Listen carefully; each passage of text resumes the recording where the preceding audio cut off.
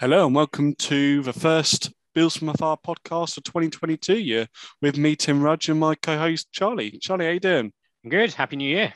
Happy New Year to you too. It felt weird saying that just because we're recording this on the 6th of January and our last podcast to preview the Falcons game, that was on the 31st. That was, I think, New Year's Eve we put that out. So it felt a little bit weird to say that considering we're 6 days into 2022. But have you had a good start to it?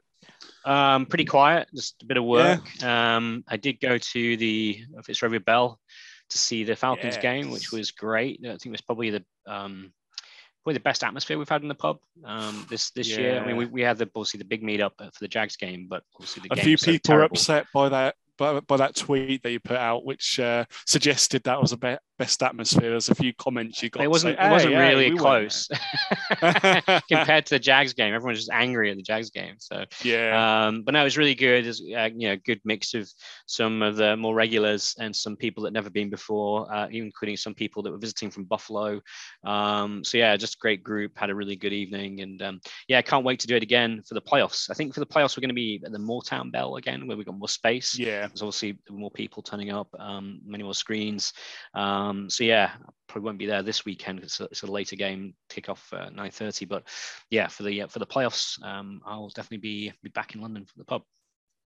Will you be coming down? Will you plan to come along? I definitely hope so. It depends how far they get into the playoffs. Obviously, if they made the Super Bowl, well, that's absolutely got to be done. Or a wild card round. I don't know what our chances are going to be that we get to the Super Bowl.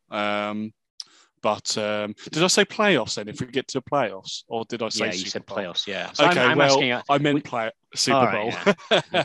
But yes, if we were to, I don't know, advance to the championship or Super Bowl, I'll have to get to one of those games, definitely. Especially because I wasn't able to make it last minute to the big meet for the Jags game. So, I'll absolutely be looking to get down, and I'll encourage all the listeners to do the same if they're able to. It's a great occasion and great folk that are down there with the regulars. And was there anyone that's been on the pod that went? I know Aussie Scott. He was there as always. That was he's a good guy, Scott. So it was a good group of people. We had a couple of people that came for the first time, really enjoyed it, including Robin, who I was sat with at the Thanksgiving game. He came along. So just a good crowd, really. All good. Yeah, good stuff. Well, just before, I know you touched on it at the end of last podcast, but the off season, after the season is wrapped up, we're doing a lot of work in the background to get things ready, to get some ideas together, and we're approaching a number of different Bills backers from across the globe to come on and do the guest interviews that were successful and proved really fun really popular as well. Yeah, some really of our most popular episodes. So that's been, I'd say, our most fun that we've had doing our podcast episodes, like bringing the guests on and understanding their stories, and they've all got their own unique ways that their own unique stories, their own unique ways of how they found the Bills. So a lot of work going on in the background there, and we've already got some good, exciting interviews lined up. So that'll be really exciting. And definitely subscribe and follow our podcast account on Twitter as well. That's Bills from Afar. So it's really good stuff. So we're here to do the Week 17 Falcons game review and then preview the Week 18 matchup against the Jets. So obviously, since we last done our game preview against the Falcons, at that point we hadn't clinched, had we, for playoffs, and obviously beat the Falcons 29-15 quite convincingly in the end, although Josh Allen made that a little bit closer than it should have been, really. But we've clinched, so we're in the postseason. It doesn't get old, does it? I mean, no. It still felt. I think one of the reasons why it was such a good atmosphere in the pub is that we knew that we were clinching the play and getting in the playoffs, and it's something as Bills fans we don't take for granted. Even though just so you're saying that the atmosphere was that was one of the reasons was you knew the Bills were going to clinch the playoffs, but in the second quarter, obviously Josh turned the ball over 3 times. What was the atmosphere like at half time when we went in behind? Were we still quite confident generally people felt, and certainly I did, that we would get back into it. I mean, it was obviously a bad series of throws by Josh. Was it just like 5 passes or something and 3 interceptions or something crazy? 4, yeah. 4 was it? Jeez. I mean, but you know, it's like we say sometimes every interception's got a. It's weird. Like Josh was feeling himself a bit too much, wasn't he, in that first half? In the first quarter, he looked great, and obviously we scored the 2 touchdowns after they turned the ball over. There was the weird safety, but basically what if we were 14-2 up or something like that, and coming into the second quarter, 14-5, yeah, 14-5. Yes, of course, they got a field goal, and then Josh had this sort of disaster for passes in the second quarter, and we just looked terrible. And then the second half was completely different because he only passed it 6 times, and the rest of the time it was rushing attempts from Singletary and Moss and himself, of course. So it was a really weird game, and it was really. But no, I don't think people were sort of too doom and gloom at halftime. I think people still felt. I always feel good when I've seen the Bills put points on the board. That first, if it's tight all the way through to the fourth quarter, then I get nervous. But the fact we'd scored 2 touchdowns in that first quarter, we knew we could do it. Yeah. It's just a question of eliminating the mistakes, and we basically just shot ourselves in the foot. You take those out, and of course it's fine. So no, it wasn't too worrisome really. It was kind of funny, like on Twitter, people go, "Oh, no, this is really bad," and I'm like, chill out. We won the game, All right, Josh probably had one of his worst games ever, but he had the best game ever the week before, hadn't he? So. Well, actually, Josh Allen did in terms of his passing performance. He had his worst game in the NFL. That hasn't actually been talked about because I looked into this over the last 4 seasons. I'm surprised. I thought there'd be a 2018 game there that would have a worse passer rating. But if you look purely at the passer rating of 17 that he got in this game, that is the worst. The next is 24 against the Patriots at home in 2019. That was a 10-16 lot. Yeah, really ugly game. So that is actually his worst passing performance based on passer rating in the NFL. Which of course, but the thing about Josh is he's also giving you stuff on the ground, isn't he? And this is why having this dual threat quarterback is so helpful. Shall we get into the awards? Yeah, let's do that. Does Josh feature in any of the categories? No. Does he not? Okay. Well, okay, maybe. We'll see when we get there. Well, let's start off with MVP then, shall we? Who's your MVP? So for me, I've nominated Harrison Phillips for this. 3 quarterback pressures, I think, didn't he? 3 pressures, 2 quarterback knockdowns, 1 sack, 1 fumble recovery as well. I just thought he played really well in all facets of the game. Against the run, he was really good. Obviously applied pressure on Matt Ryan. It wasn't difficult based on that Falcons O-line. That was just pitiful. That wasn't an NFL line in my mind. But he's been consistent for the last month now. His trajectory has been on the up. So here's a question for you then. Yeah. I'm pretty sure we're pretty much locked into Stalo Tule next season as well, due to the way that they restructured that contract. Yep. Harrison Phillips has obviously improved, but we've only seen a few games of him, but he's definitely operating at a much better level. Would you draft a 1 tech in this coming draft? I still would, because we will need, you can't count on Star anyway, just with his availability. He was out of this game for a personal reason. No one knows what that is, and they're more than likely to be a valid reason as to why he missed the game. But, with his COVID, he's been out with COVID, he's had injuries, he opted out last season. You can't depend on the guy. Plus, we're going to need someone to replace. He's going to go at the end of next season. We're going to have to. Replace. The trench play, I know Harrison Phillips has played really well the last month, but before that, we were saying that we needed to gut the position outside of Ed Oliver. And I still feel somewhat we need to do that. If Harrison Phillips was able to be extended, then that will certainly help the situation. But I don't want to rely on Star and Harrison Phillips. And obviously Ed Oliver's only I assume they're going to pick up the 5th-year option because it's only 10.6 million, will be against the cap for next season. So it's definitely... So you and I agree we should still... We should still draft the 1 tech. Yeah, in the trenches on both sides of the ball. So I'd still look into that. But I just thought he played really well. What about you? Devin Singletary. I think he's again shown massive improvement. I mean, partly we've seen an improvement on the offensive line, and that's helped, I think. But I go back to the yards after contact with Devin Singletary has improved significantly, and we've seen in these last few games a stronger, more powerful, more aggressive player than we've ever seen in his time at Buffalo. But also, we lent on him heavily. I mean, 23 carries, an average of 4.8 yards per carry and 2 touchdowns, long of 20 yards. He's getting these sort of breakaway plays here and there. Once he can get past the line, it seems that he can take advantage of that balance and that vision. So I still don't believe he's a running back one, to be clear, but I think he's massively improved. And I had to put a word in for Zach Moss as well, because he also, only 5 rushes, but 7.8 per carry. I still think he'll be on the outside looking in next season, but we've got a situation now where we have some form of running game. Now, we have to put all of this into context in the fact that the Falcons' run defense is terrible, but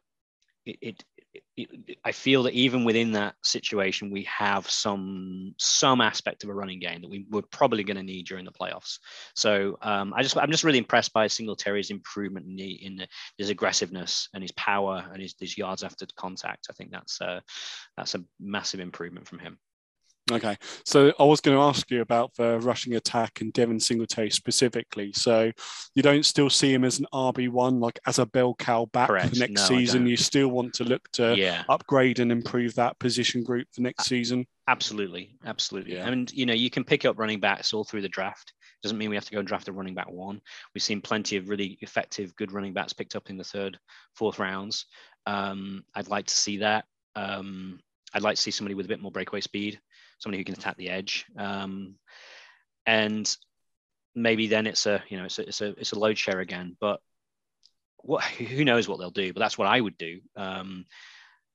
We don't want to necessarily be paying running backs big contracts. I think the other angle that they might go for is maybe to try and pick up a veteran, not a superstar, but somebody who's competent, a few years under the hood, just to kind of give us a different option. There's not that many massive holes in this roster that you think in free agency they're going to address, but that could be one of them. But I think either draft somebody or pick someone up in free agency to just complement Singletary's skill sets. Yeah, there'll definitely be players on the market. I know that Melvin Gordon, who plays for the Broncos, he's out of contract after this season. And how much money does he get though? He's not about cheap. $5-6 million a year, but obviously he's played pretty well, but he's not the Melvin Gordon when he was with the Chargers, So I feel like he could come in with a fairly modest, we're not going to get a proven veteran that's going to come in on $1 million, $2 million a year. You're going to have to look at probably 3-4. That's kind of the area I'd be looking at. So not to get just like any particular scrub off the street, someone that has proven it in the past, but they still have proven it recently. It's not a Le'Veon Bell or, Todd Gurley or someone that's been on the street for a couple of years and they just clearly haven't got it. He is still playing at a reasonable level in the NFL. So that's someone that I know is coming out of contract that we could potentially target in the offseason. And I think before he actually joined the Broncos, I'm pretty sure we were actually in the bidding to actually sign him. So that could be someone that they look at, but I totally agree.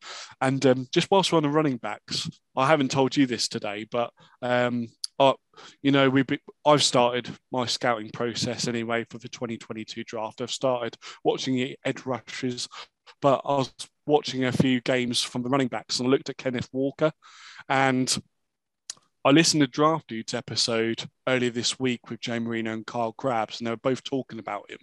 And it's funny, actually.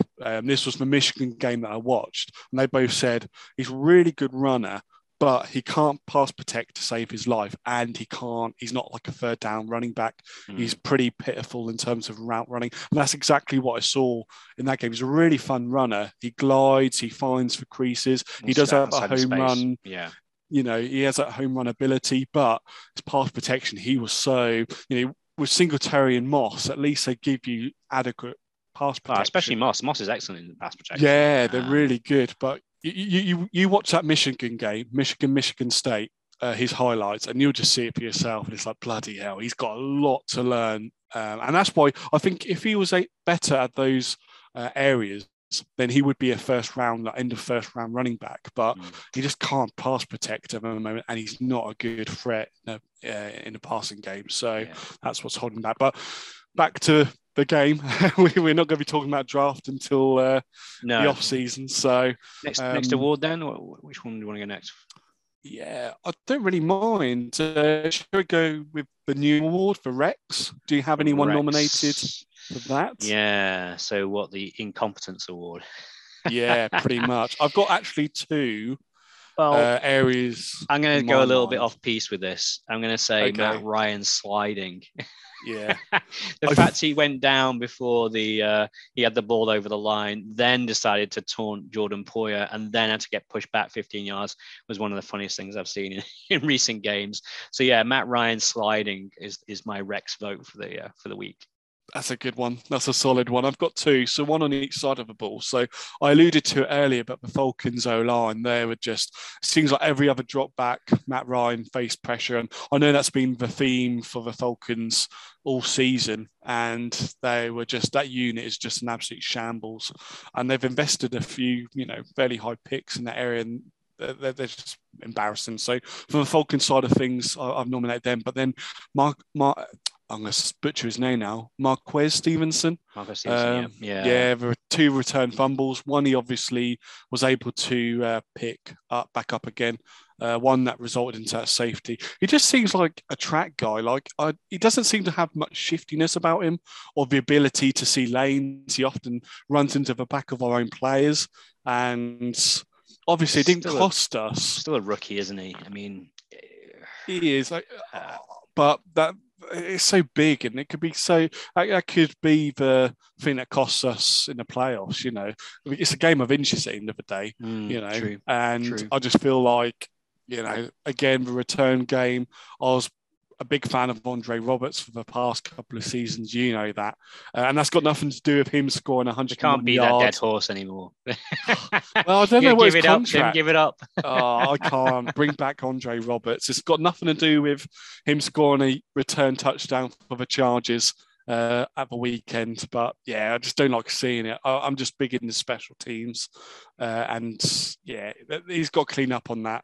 And it's got to go away. And he's just got to, he has at times been able to have a couple of good returns, but it just feels like he doesn't have a feel for where the lanes are. And it just feels like he's not got any moves. He hasn't got the shiftiness of a McKenzie. So, again, as you say, he's a rookie. Let's hope he improves. Let's hope it doesn't cost us. And he bounces back against the Jets. So that was my one. What about play of the game for you? Play the game. So yeah, I think this is. I'm going to go with the one that I just thought had the biggest wow factor, which was the Gabriel Davis on the sideline. The sort of toe drag swag. It's that thing that Davis just does so well, is those contested catches on the sideline. I always thought that was a fantastic. And if you watch it back in slow motion, you're like, how on earth do you get his feet in? I just thought it was a fantastic play. So, I mean, maybe there were more impactful plays and more significant plays in the game, but I just thought that was the one with the wow factor for me. What about you? I've kind of gone along the same themes in terms of it wasn't a game-winning play. Although it could have been, I don't actually know what resulted into after this play. But for me, it was the Rousseau strip sack that was recovered by Harrison Phillips. Again, I don't think it was a huge play in the outcome of the game, but I always like strip sack, in my opinion, is like one of the most aesthetically pleasing plays in the game, along with a big boy interception as well. You've got to love those, because they don't ever happen really, but they sometimes do. But I just enjoy a strip sack, seeing a player coming off the edge, swinging his arm down, disrupting a ball, and just the recovery. So I enjoyed that. And Rousseau has been a bit quiet since he started really well, this season really well. Yeah, he's quieted a little bit, but I thought that was a big play, and I hope that he uses that as a springboard as we go into the playoffs of, seeing a few more glimpses of what he has, his potential moving forward. So I just enjoyed that play. Yeah. Very good. So surprise of the game? Yeah, so here's where I bring in Josh Allen. I had thought about, I did have him in the Rex category in terms of his passing performance, but I felt like Josh Allen, I can't ever put him in there because he's done that first quarter too, and what he did with his feet. Yeah, it's just purely the surprise of the game was just the passing performance of Josh Allen. So 11 of 26, 120 yards, 0 passing touchdowns, 3 interceptions. As I talked about, worst passer rating of 17, which is his worst in his career. For some reason, he was just forcing it, wasn't he? Trying to make that big play. Well, one of the things that was bugging me, even in the first quarter, was the pace he was putting on the ball. He was firing balls in. There was one that missed touchdown to Stephon Diggs. Think, well, there's no need to fire it in that kind of pace. All the touch had gone. And I don't know whether he was just trying to throw it through a bit of wind, but it seemed like everything was being shot out of a cannon. And it seemed unnecessary, but that was my vote as well, actually, was Josh Allen's. Josh Allen, just generally, I thought he had a pretty poor game, certainly in the passing space, as we know from the statistics. He came out in that second quarter and he was definitely feeling himself. He was trying to go for the big plays. And I don't know, he's just, if we compare it to the Patriots game, I think we said it was this sort of perfect combination of taking what the defense gives you and then occasional magic plays. But the thing is that taking what the defense gives you forces openings that allows the magic plays later. It disrupts defenses. It forces them to have to change. And you see more cool stuff emerging. And what was really disappointed me is having played so well against the Bucs in that second half and then so well against the Patriots and then pretty decent against the Panthers. He seemed to have lost all of that. It was a really interesting statistic. I don't know if you heard Joe Marino, I think it was on his question and answer pod, started talking about, there was a question came in, I think it was Joe Marino's show, where they asked if there was a difference in how Josh performs at home versus on the road. And it was a very significant difference in statistical production. And basically Josh plays way better on the road. So that sort of implies a couple of things. One is maybe he's not so keen on the weather, but I think more likely he likes to try and impress the Bills Mafia a bit too much. And maybe he goes in with a more conservative mentality when he's on the road. I mean, I saw him play against the Saints and he was great. He was really good. And then we saw what he did against the Patriots. We know what the top end is for Josh Allen now, and it's really high level. And then it's so disappointing when he regresses so far. So, we talked about regression. Well, we saw it last week.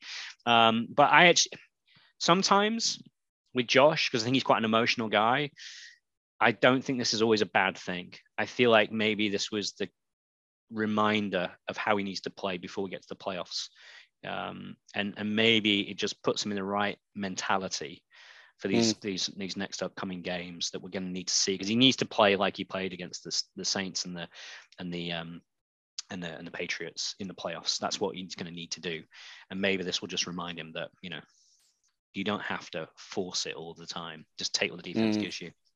Yeah, it was weird because in that Patriots game, he had to feel his way into the game to enable him to make those magical plays. But it wasn't like this against the Falcons. He was 6 of 9 and I think 60-something passing yards in the first quarter. First quarter, so, he was good. Yeah, he was good, as you said. And we were up 9 points in the second quarter before the first turnover. So why was he playing like that? Was he trying to make a case for MVP? I'm not too sure what was going on there. It's weird though, as you said, like his worst passing performances in 2021 has been against the Falcons and Jags, and they're amongst the worst passing defenses. Yet he's played lights out against the Patriots and Saints, he tries to force it. The best.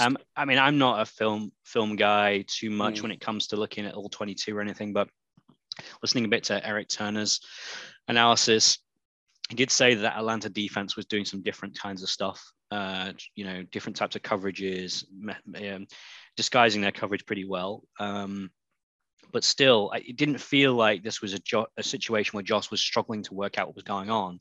It felt more like he was just trying to force it into places that weren't there. And it wasn't just the interceptions, there was some poor throws generally in there. So, yeah, I mean, I'm sure we won't see that again. I hope we won't. Hopefully a good learning lesson for him. But, a pretty obvious disappointment for the game, surprise of the game. Yeah. How do you get on with your... Sorry, Gab. No, I was just going to say just one final point on that based on the fact that his worst performances have been against bad passing defenses and his best have been against the best passing defenses. Like, it just goes to show that his performances are not correlative based on his opposition defense. And it's all about when Josh Allen, if he wants to turn it on and he wants to play in structure, and he's able to do it against the best when he wants to do it. It's all about him. Yeah, it's all about what's going on in his head. Yeah, without a doubt. Without a doubt. He beats himself, doesn't he? Yeah, he does. And I think that if he tries to force it against these poorer defenses because he thinks he can. Whereas actually he's more conservative when he's playing against those better defenses because he doesn't think those big plays are necessarily open for him. But of course they do open up because he's forcing them to change the way that they're playing because he's gobbling up yards. So yeah, I think it's an interesting psychological study of Josh Allen, but we wouldn't have it any other way, right? I mean, it's because he tries some of this stuff. That's where some of the magic plays come from. Exactly. And I've said before that, when he takes the long sack sometimes, like I don't mind that sometimes because when he does escape the pocket and he's able to throw the ball, 8 out of 10 plays are positive plays. Mm-hmm. So you've just got to kind of roll with the punches and accept what Josh Allen is. Yeah. So, yeah. Good stuff. How'd you get on with your bets? I have to say mine were not quite as good as the previous week. If I just go through them one by one. So I had the Bills beating the first quarter handicap of 3.5 points. That was quite comfortable. I had Josh throwing over 1.5 touchdowns. So that didn't come in, obviously. I didn't expect him to be rushing. And actually, this was kind of annoying to me, was the fact he was rushing so much because he was also putting himself in a bit too much danger, in my opinion. I felt like he could have slid. He had the first down in certain circumstances and he was still taking several hits. I know he's a gamer, but playoffs, great. Let's do that in the playoffs. But 2 games from the playoffs when you're ahead, it's not necessary. But yeah, so he did me there. And then I had the Bills beating the handicap for the game at 14.5 points. And of course it came in at 14, which is a little disappointing. So one out of 4 this week, which was, well, I guess it offsets the 3 out of 4 I had the week before. How about you? Yeah, I lost them all. So all 4 bets that I placed, I lost. And that really, the last one you mentioned about not beating a spread, mine was -14. So they hit it. So even if they'd won by another point, they would have won that bet. That was then rolled into a 44 plus match points as well. And it was exactly 44. So they matched the match points over under, and then they matched the spread. And that meant I lost because they had to get they had to win by 1 point, which would have made the game points go up by 1 point. So that would have got me into profit.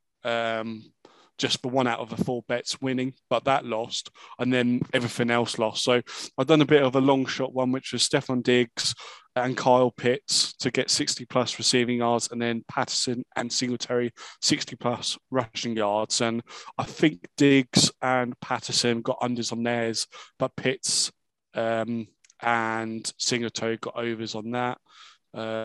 Singletary, I was just surprised that they didn't. They had a good recipe in terms of passing it to the running backs and Devon Singletary. Right, and he didn't do that at all. I thought didn't do that at all. There was no offloads, was there? Any receptions. So it was just bizarre. The line was 16.5, and he got nothing on that. And then Josh Allen 2+ passing touchdowns and the Bills to win. And obviously that didn't come in either. So yeah, a really shocking day at the office again. Let's hope this coming week is going to be better. So definitely brings us on to the Jets. I find it hard to talk too excitedly about a game against the Jets. They're the team that I like playing the least, if that's possible. I don't know. I feel like they always play as a little bit. Well, I know we typically win.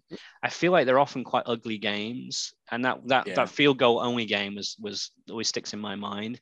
I also feel like if we were to lose against the Jets, it would be genuinely embarrassing.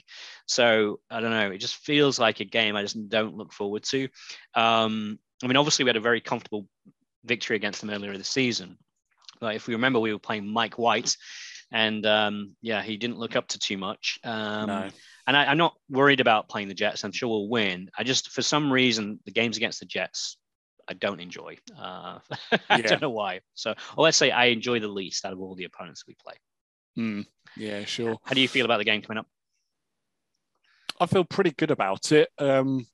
they're actually stronger, it feels like, on the offense. Their defense has been The offense has terrible. started to tick, hasn't it? But their defense is terrible. And he's isn't it the worst defense in the league? Something like that. It is, in terms of points scored against them, and what was the other? And yards. So the two key metrics of the game, they're by far the worst defense.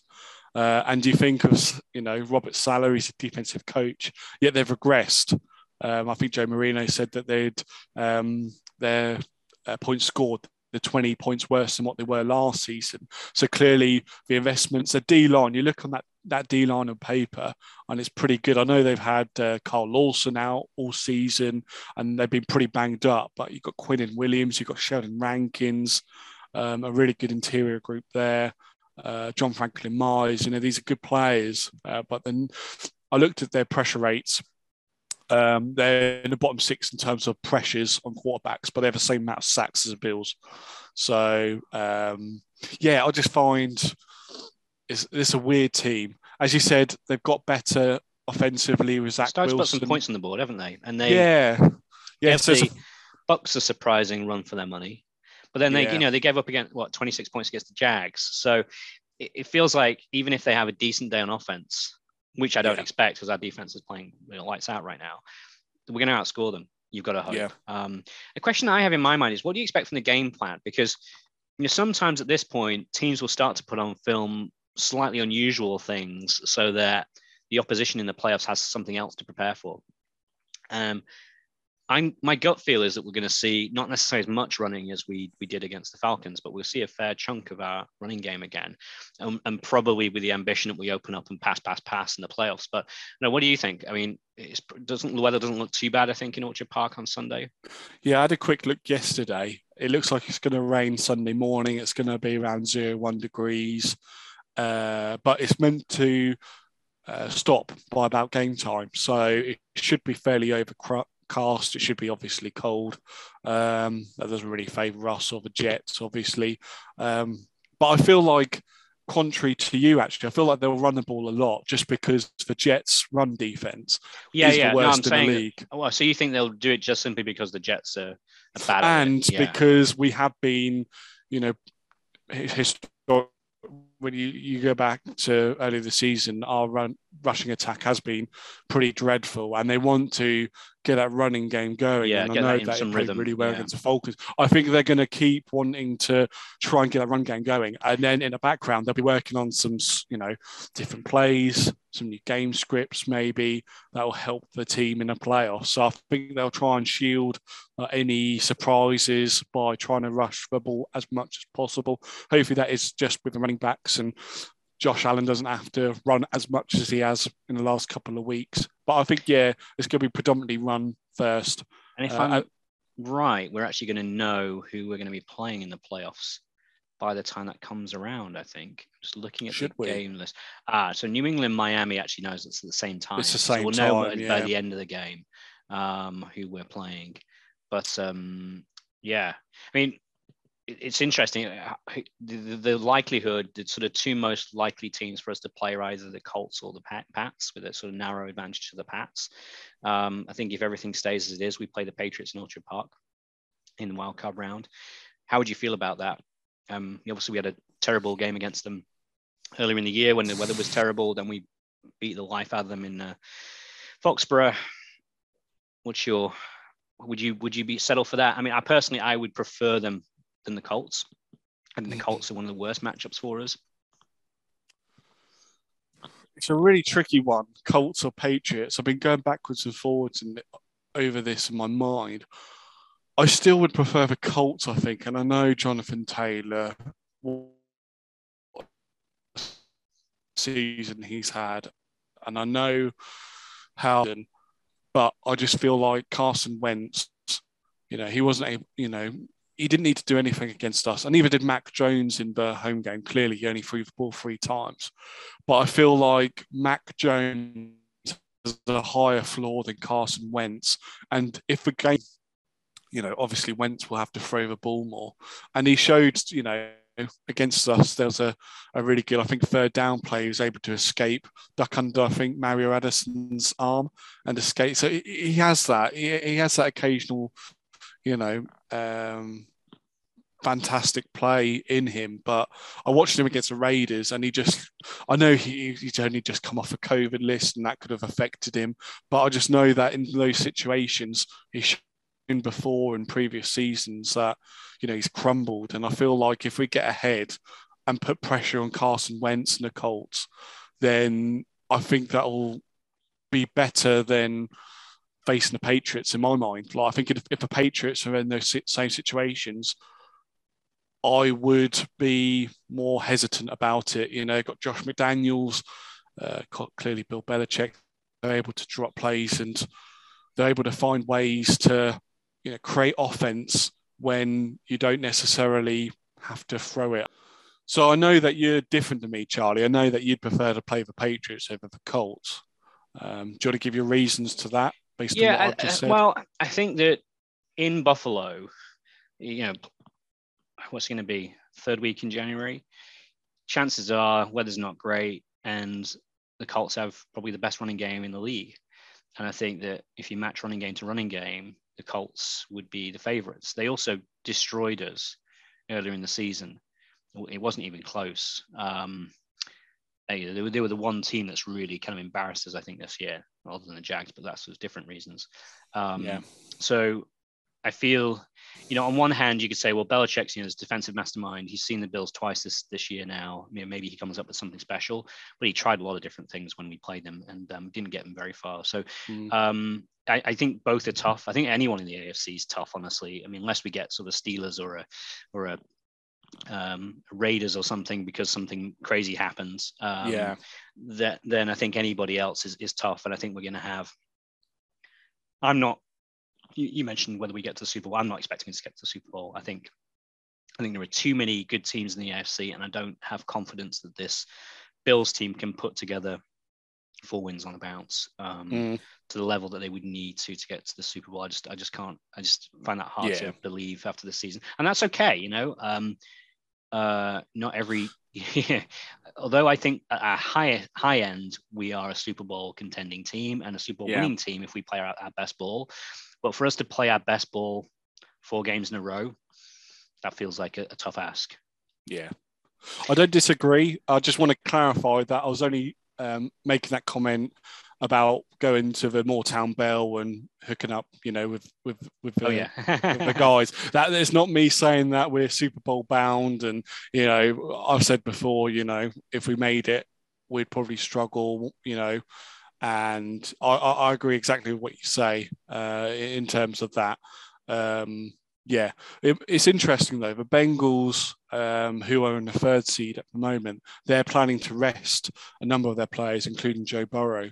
I know the Browns, who are their opposition, Baker Mayfield's out; he's going to have surgery now, and they've got nothing to play for. So they could just be on the beaches already, and not care and allow the Bengals to win under Brandon Allen. But there is an opportunity there.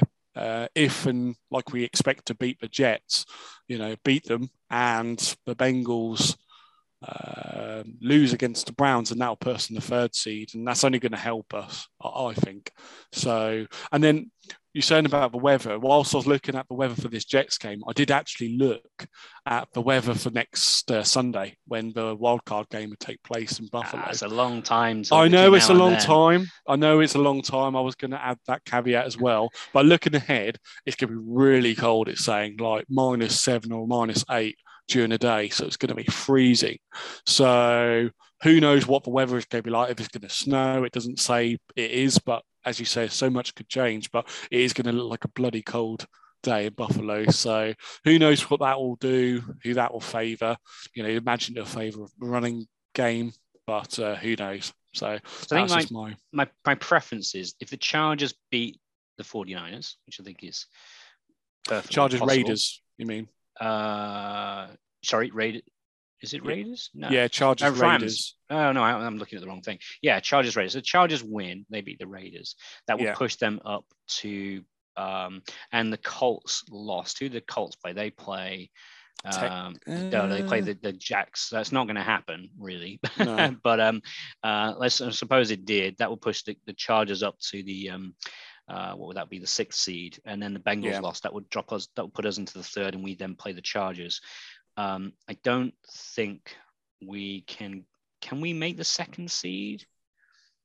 I think we can. A very slim chance. I think it was like 2% I saw earlier this week. Someone had done the maths for it, and there was like a 2% chance. So Denver would need to beat Kansas City. That would make them 11-6.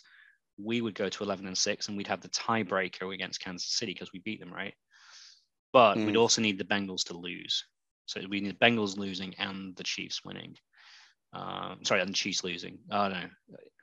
This messes with my head. And also the strength of schedule. Yeah. I don't know what that... Oh, would the strength of schedule count ahead of the tiebreaker? No, it doesn't, right? That's the third. No. That's the third thing. So it's record, tiebreakers, and then strength of schedule. Yeah. Yeah. Okay. So there's a few different angles for more here. Intelligent men than us, Charlie. I think it is. Well, we're clearly not bright enough to work all this stuff out. This is far too common. We'll know by 1 a.m. or something on Monday morning who we're playing. So we didn't talk about that at the start, did we? No. We're both clearly disappointed about the game being flexed to 9:25 UK time. Yeah, that's gonna mess us up a little bit Monday morning, but we'll get through. We've got to be in playoff mode now, haven't we? At the end of the day, we go. I know there's one. Is it Sunday or Saturday? There's a 1 p.m. game in Central Time in the US. We won't get that. 6 p.m. here. No, we're not. If it's going to be the Patriots or the Colts, they always one. Yeah, they always especially the the Patriots. That's going to be the prime time. Yeah. 8:20 game. So yeah, agreed. So we've got to get in that, got to get our bodies ready for that. So I suppose this Jets game is going to be a good warm up for that. So I've got a few more notes to add about the Jets. I'll just quickly run through them. Sure. So obviously this is the first time, as you said, we're facing Zach Wilson. And he's improved, hasn't he? It's fair to say he's improved this last couple. He has. So I've got some splits. So it's quite nice, even splits actually. So he was able to play 6 games at the start of the season, and then he's played 6 games since he returned from injury. So in his in his last 6 games since he returned from injury, he's had 4 passing touchdowns and 2 interceptions, which is compared to 4 passing touchdowns and 9 interceptions in his first 6 games. So clearly he's been taking care of the ball more. I know that he's been playing better, and he's kind of taken what the D's given him. He's staying in the pocket when he can as well. We saw from his college tape at BYU, he'd like to scramble and make these playoff script, and he was able to do that really well at that level. But this is the NFL, and he's not able to do that. And I think the fact that he's been able to sit on the sidelines, watch Mike White and those guys play at quarterback, and have that vantage point, it's probably done him some good. Like Josh Allen had the same, didn't he, in his rookie season? He had to sit out and watch Derek Anderson play, I think, 4 or 5 games. And he thought, I can play better than this. Yeah. I don't think that was difficult. So he was able to learn more. I think that's the same with Zach Wilson. He's been a bit of a laughing stock, especially at the start of the season, but he's a rookie. And, we've got to know, this Jets organization, especially on offense, you look at their line, he's not in a position to play as Josh Allen is. Haven't got the weapons at the moment, and he is playing better without his main weapons being available to him. You look, Corey Davis, he's on the IR. Elijah Moore, he's been injured and he's had COVID, so they're his 2 main weapons in the passing game. So he's done better without his main weapons. They've relied a little bit more on the run game. That's been really strong the last month or so. Mike LaFleur, he likes, he's from the 49ers, wide zone running game. They've got a couple of good running backs in Michael Carter. He's played well most of his season, actually, since he's come in a 4th round pick. And Ty Johnson, who's more of a 3rd down running back, he's had a nice complementary role in that offense. Their main weapon this week, or in recent weeks, has been Braxton Berrios. He might not actually play. He's been banged up. He's not practiced so far, a quad injury. And then just to touch on their O-line. So it was bad in the first place, and they're already down their top 2 left tackles, which would be Mekhi Becton. He's been out all season, and George Fant's just been placed in the IR. The other swing tackle who's filled in at left tackle Edoga, I'm going to go for. He's been on the do not practice as well this week. So that might leave. Do you remember Conor McDermott? There was a bit of a swing tackle for the Bills 2 seasons or so ago. He's found a landing spot. He's there, is he? He's there, yeah. So he wasn't good enough when we had a poor O-line 2 or 3 seasons ago, and he's at the Jets. So he could potentially be playing left tackle for them. And across the board, they're banged up in their interior. So this is not a good group, clearly. And, we need to take advantage. We played a poor offensive line against the Falcons, and this defensive line for us could feast again. Yeah, so, I honestly think we're going to have the defense is going to have a field day against these guys.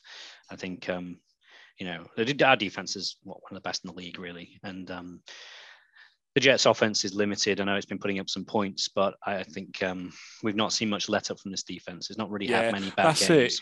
It. As you said, Zach Wilson, they've been able to function, they've scored points, but they've conceded points as well. So Zach Wilson's in a position that he has to, shoot out. And if we get up, offense. And he's got to drive the ball downfield to keep up, it's only going to end one way. And this is where we get to the bets. Yeah. So we were talking just before this. The line for points in this game is 41.5.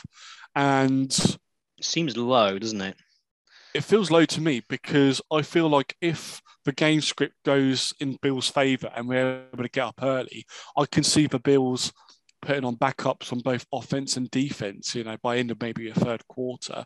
And Jets, they want to go out on a high, maybe not by beating a Bills, but they'll be wanting to put points on the board and show that, good signs ahead of next season for the fans. So I feel like, based on the game script and the fact that the Jets defense is really poor. So even if we put in backups, if we see Mitch come in at quarterback, then we'll still be able to put points on them because they've not been able to stop anyone, not even the Jaguars. So I feel like even with the backup offense, we'll be able to score points. And if the Jets, still playing their guys against our backups, they'll be able to score points too. So I've got, 41.5 points. I'm really keen on the over, but based on our performance in terms of our betting what do we season, what do we know? It'll probably end up as just under that, won't it? But that just seems like value to me. I like the over as well. The handicap on the points is 16.5 in the Bills' favor. I'm not going to touch that. I think that's in fact, I think that anything when it's sort of a two touchdown difference is getting into dangerous territory. This is the NFL, and you saw that they ran the Bucks very close last week. So you just never know. Others that I like, Gabriel Davis receptions. I'd be interested to see where they set the line for that. He's not played that much recently, obviously with being out, and 3 receptions in the week and on Sunday. And I think that usually they set his line really low. So that's one I'm going to be looking at. I'm also going to look at the over-under on Singletary yards because I do think we'll see a heavy slice of the run game. And Singletary's average yards has been going up over the last 5 weeks quite considerably. And again, it'll be interesting to see where they set that line. Did you notice where they set it last week? Singletary's rushing. I think he was 54.5. Right. So, I mean, he doubled that. He doubled that. So, it'll be interesting to see where they set that line. But that's the other one that I'm going to be looking at, I think. Yeah. No, I've got the Singletary rushing to look at as well. I was just curious. I assume that based on the fact that this particular bet didn't go well last week, Josh Allen rushing unders, you're not going to be touching that.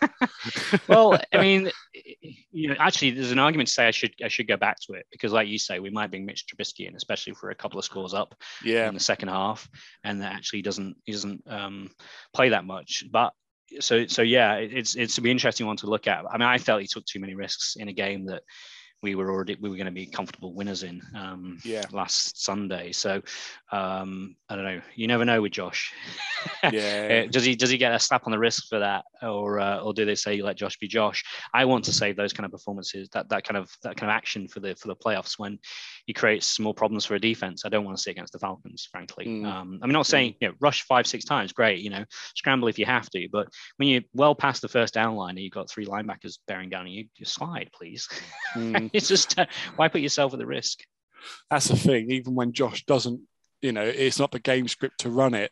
He's able to break off a 30-yard run just by scrambling. Yeah. And if it's a massive room in the middle of the field, he's going to take advantage of that. So I just don't think I could ever. It's an emotional roller coaster watching him. Initially, you're like, oh, wow, yeah, great, go. And then suddenly you're like, oh, hang on, man, you didn't need to take that hit.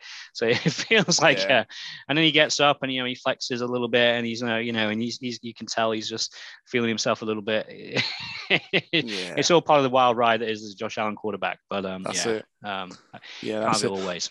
So I've got. Yeah, just to summarise then, the overs on the points, I think that's a strong bet. Singletary rushing yards. Be interested to see whether the line is based on how he's performed in the last couple of weeks. I imagine it'll be close to 70. I suspect incremental increase in the over-under there. And then Dawson Knox, he didn't register a catch last week, and I feel like they'll try and get him into the game plan and correct that. So they're going to want some rhythm as well going into that wild card game. So I suspect it's going to spread around a little bit. Yeah, and obviously because he had no receptions last week, I'd like to feel like the line might come down by one catch or one reception. So it might be worth looking at. So that's my main ones. So against the spread, the Bills are 6.5-point favourites. So I'll be interested, based on your prediction, how close you are to that. Yeah, so I find this one hard because I have a feeling that we're going to be Mitch Trubisky in for a quarter, and so I suspect we're gonna run the ball a fair bit. So I've got 35. What do I got? 35, 17. Which feels a little bit kind of aggressive, but that's, I don't know. Yeah, 35-17 is where I come from. What about you? Yeah. So that almost just purely the Bills would get close to the point. It just needs Jets to score 2 field goals, doesn't it, to get over that? So, no, that wouldn't quite do it, would it? It needs 3, a touchdown, wouldn't it? Mm-hmm. A touchdown. Yep. Mm-hmm. So I'm really close, actually. So I've got the Jets to score 17 points, but I've got the Bills to score a touchdown less. So I've gone Bills 28, Jets 17, which would still get the overs, but it wouldn't quite, I don't think, cover this. No, it wouldn't, obviously. It's 11 points that I've got them winning by. So, as I said, I've already explained it. Like, I think we'll get up early and play backups, possibly end of third, for the full fourth quarter. And as I said, Jets, I still think will have something to play for. So I would expect even... with our backups, that they'll be able to score some points. Zach Wilson, I don't know how many touchdowns they got against the Bucs. Probably about 3, possibly 4. So they scored 24 points against the Bucs. So is that 3 touchdowns? Field goal, yeah. So I know statistically our defense has probably been a little bit better than Bucs, but that Bucs is still a good defense. So I just think that they will score points. The Falcons scored 15 in the end, and I know 2 were from safety, but I just think they will score some points. So 28-17 is what I'm going for. Yep. Very good. All right. Well, I think that wraps up our show for today. So we will be back next week for a review of this game and a preview of the wild card round. If you want to get in touch with us, please feel free. We are Bills from Afar on Twitter, or billsfromafar@gmail.com if you want to get in touch over email, or individually. I am Charlie_sports and he is Tim Rose 90. Check out the latest stuff from Adam and Alex on the Red, White and Buffalo Blues podcast as well, to get your fill of other UK based content. And as Tim said, we're going to be coming back in the off season with interviews with some Bills fans from afar, people that are Bills fans but perhaps weren't born in Western New York and have kind of grown up with their fandom elsewhere. So they're going to be telling their stories from different corners of the world. So look out for that in the next few weeks once the Bills are out of the running for these games. And then beyond that, of course, we'll also be doing plenty of draft coverage. That's a bit of a passion of mine and Tim's. So there'll be plenty of stuff for those of you that are that way inclined to up on. So yes, until next time, go Bills. Go Bills.